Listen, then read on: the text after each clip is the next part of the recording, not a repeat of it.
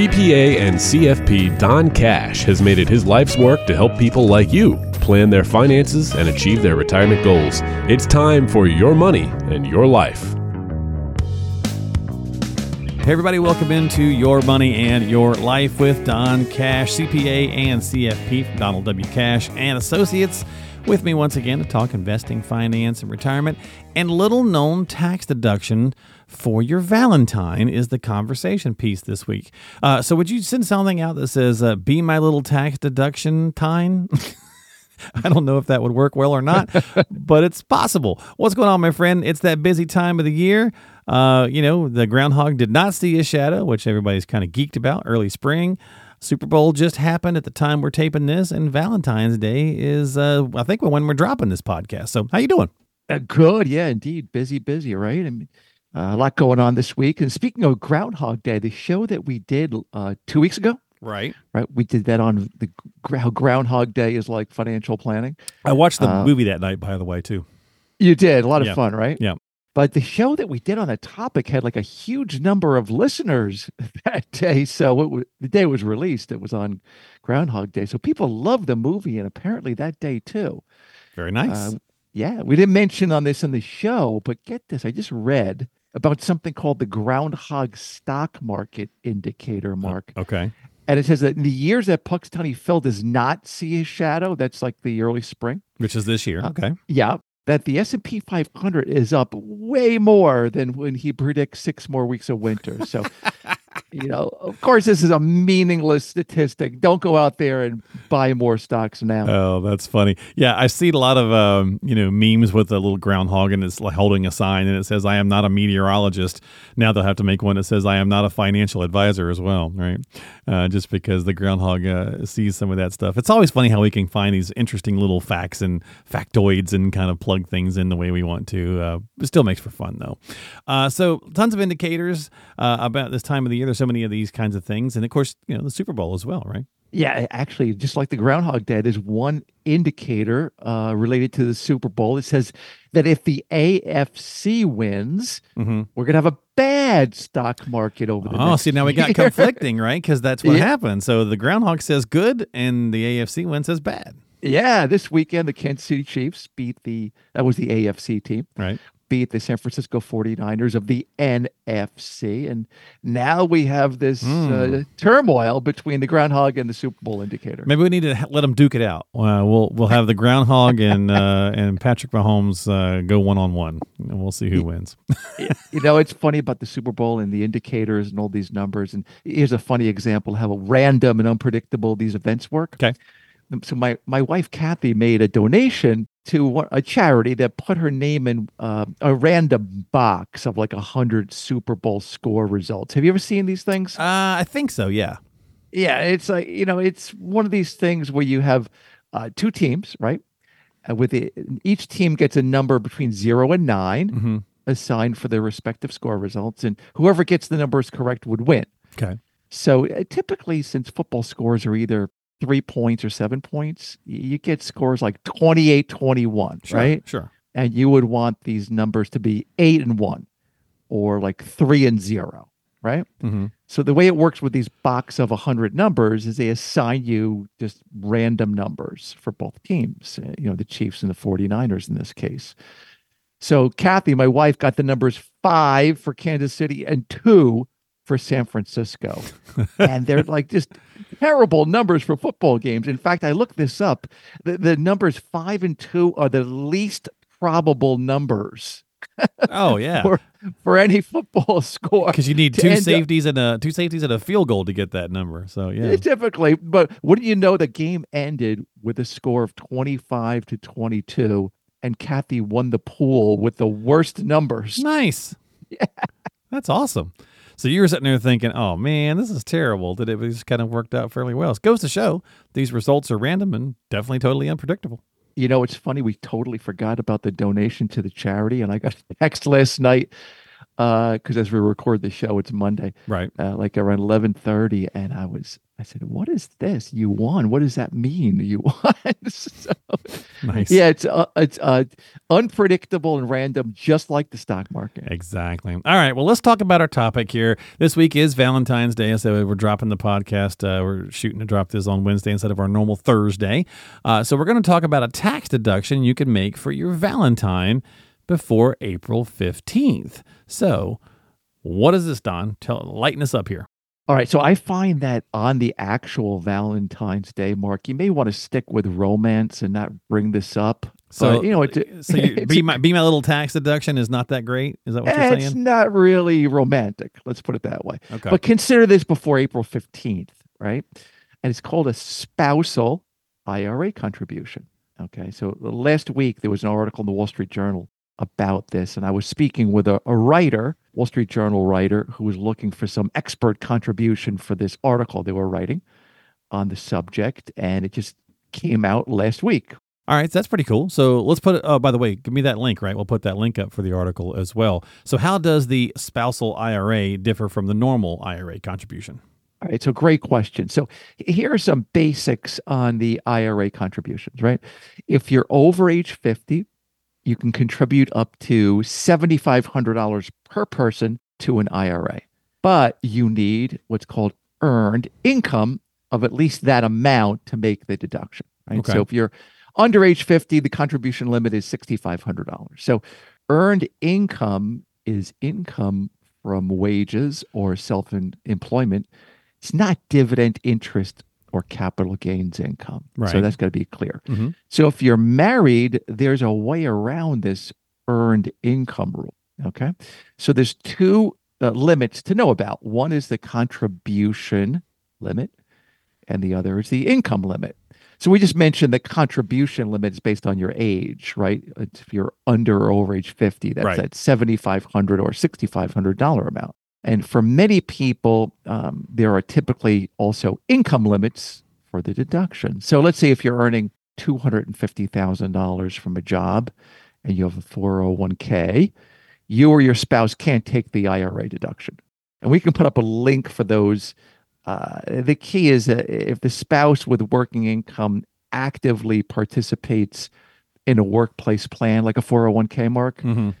the income limits get a bit complicated, the rules. So, like I said, we'll put up a link for that on the show notes. Okay. So speaking of the workplace plan, don't most people who work for a company make their contributions at work with the 401k, right? Instead of an IRA. So, I mean, I know that they're starting to do the Roth and stuff now, but ideally it's still a 401k.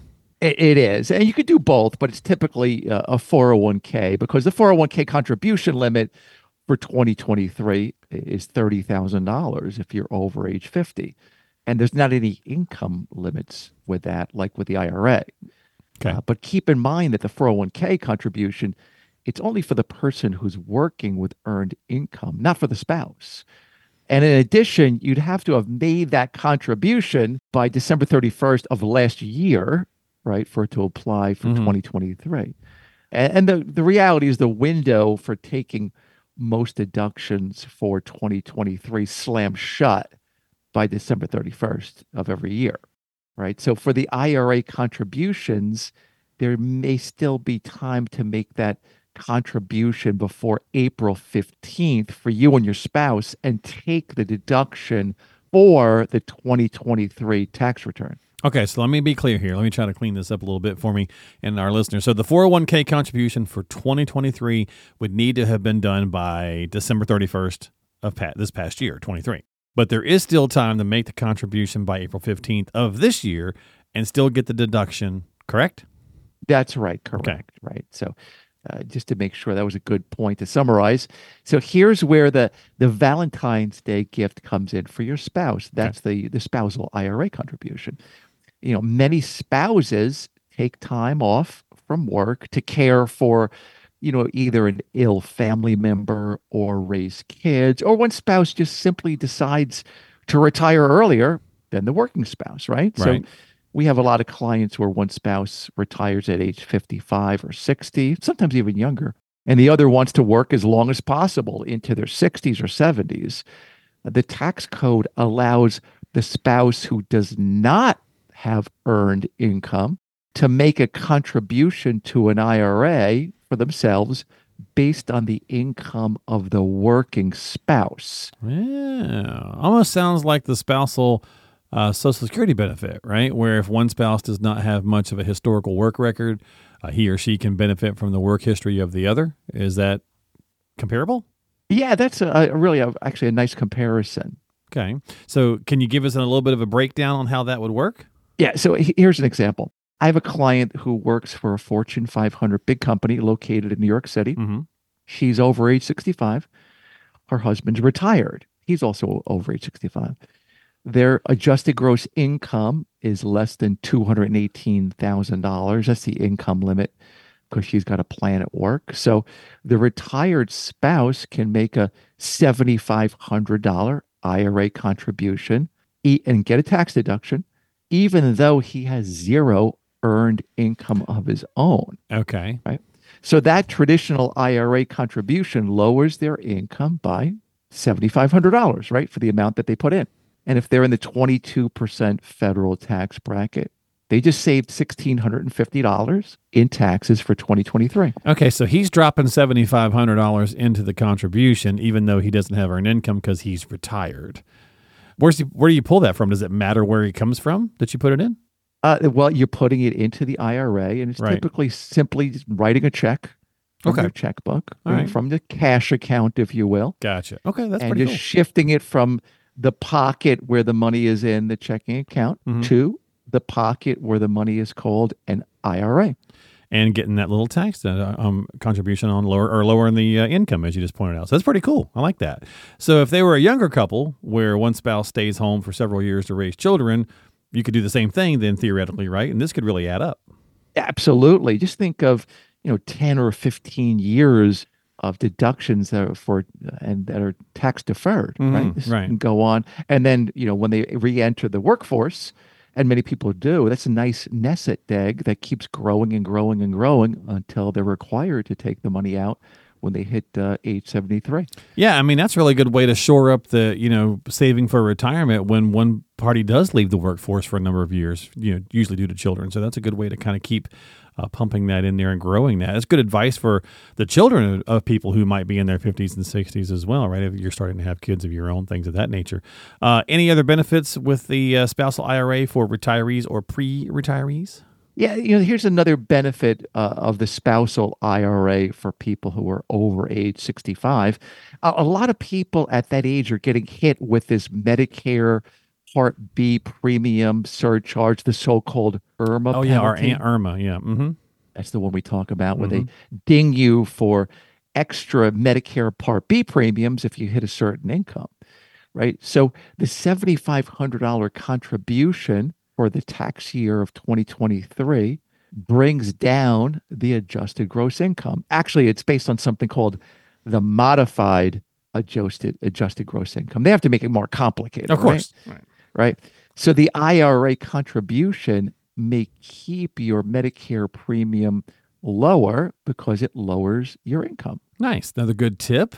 How does this work with Roth IRAs? Yeah, that's another great question. There are a lot of people who don't want to take the traditional IRA tax deduction mark for 2023, since at some point when they need to take the money out of the IRA, now it's age 73, they need to pay taxes on the money they take out, the so-called required minimum distribution. So for those people, they might want to make a Roth IRA contribution instead of a traditional IRA contribution. The same contribution limits apply. It's either $6,500 or $7,500. But with a traditional IRA, you get a tax deduction now and pay the taxes later, right? Mm-hmm. With the Roth IRA, there's no deduction now, but the money grows tax-free in the account as long as you live and for your heirs, and there's no required distribution at age 73. So people like that a lot. There's also something called a non-deductible IRA contribution for those over the income limits. I don't see too many of those. It gets a little complicated in terms of working out the benefit for that. Right. But keep in mind, for all of these spousal benefits, you need to file a joint tax return, which most people do anyway. No, that's a good point. Yeah, most of us, I think, when you're married, you typically file married jointly. So you mentioned the age where you are required, our buddy, Mr. RMD, to take out money out of the IRA, which is now 73. So here's a question. Can you still make an IRA contribution after age 73 when you are required to be taking those distributions? Yeah, actually, it's a good question. You can. That's a new rule. Okay. Congress made a change a few years ago in the Secure Act. We talked about that many times. That allows for a contribution to the IRA after age 73. If you're, of course, you have to have the earned income. You or your spouse needs that earned income. So it seems like kind of a weird thing, like a contradiction, right? You might be getting a tax deduction for the money going in to the IRA, the contribution, and paying a tax on the distribution because of that RMD age. Mm-hmm. So and also sometimes people make these charitable contributions from their IRA, Mark, the so-called QCDs. Mm-hmm.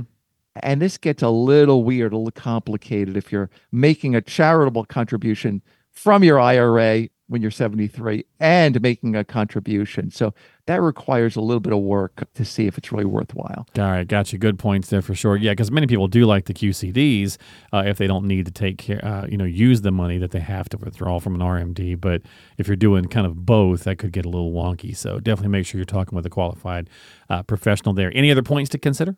Yeah, we spoke about the income limits to making the deductible IRA contributions, Mark. Mm-hmm. But that's only for people or spouses with a retirement plan at work. So think of it this way. If you have no retirement plan at work, mm-hmm. there's no income limit to the $7,500 or $6,500 tax deduction. So you could be making any income, still qualify for that. But for those people, they're typically self-employed, Mark. Gotcha. And a better option is either a solo 401k or a SEP IRA. This SEP IRA stands for Simplified Employee Pension Individual IRA.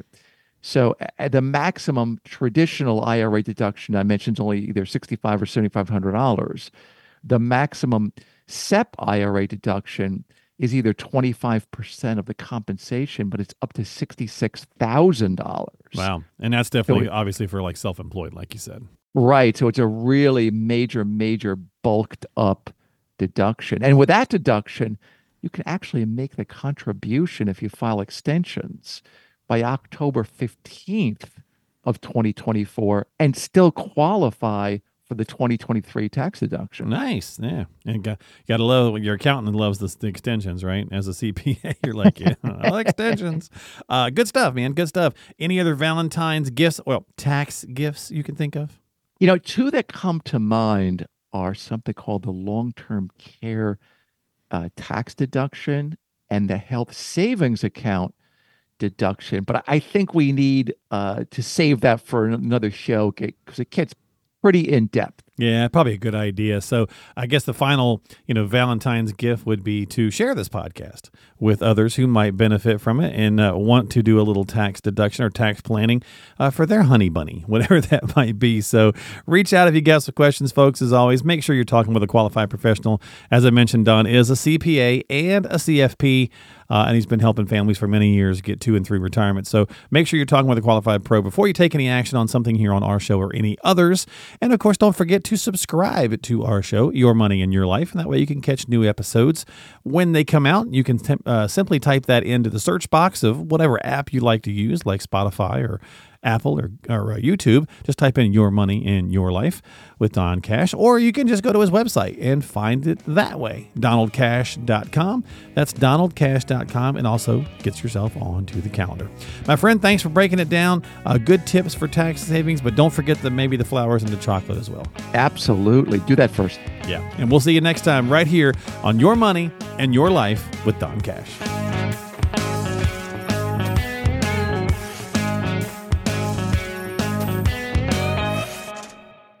Investment advisory services offered through Donald W. Cash & Associates, LLC, a registered investment advisor in the state of New Jersey.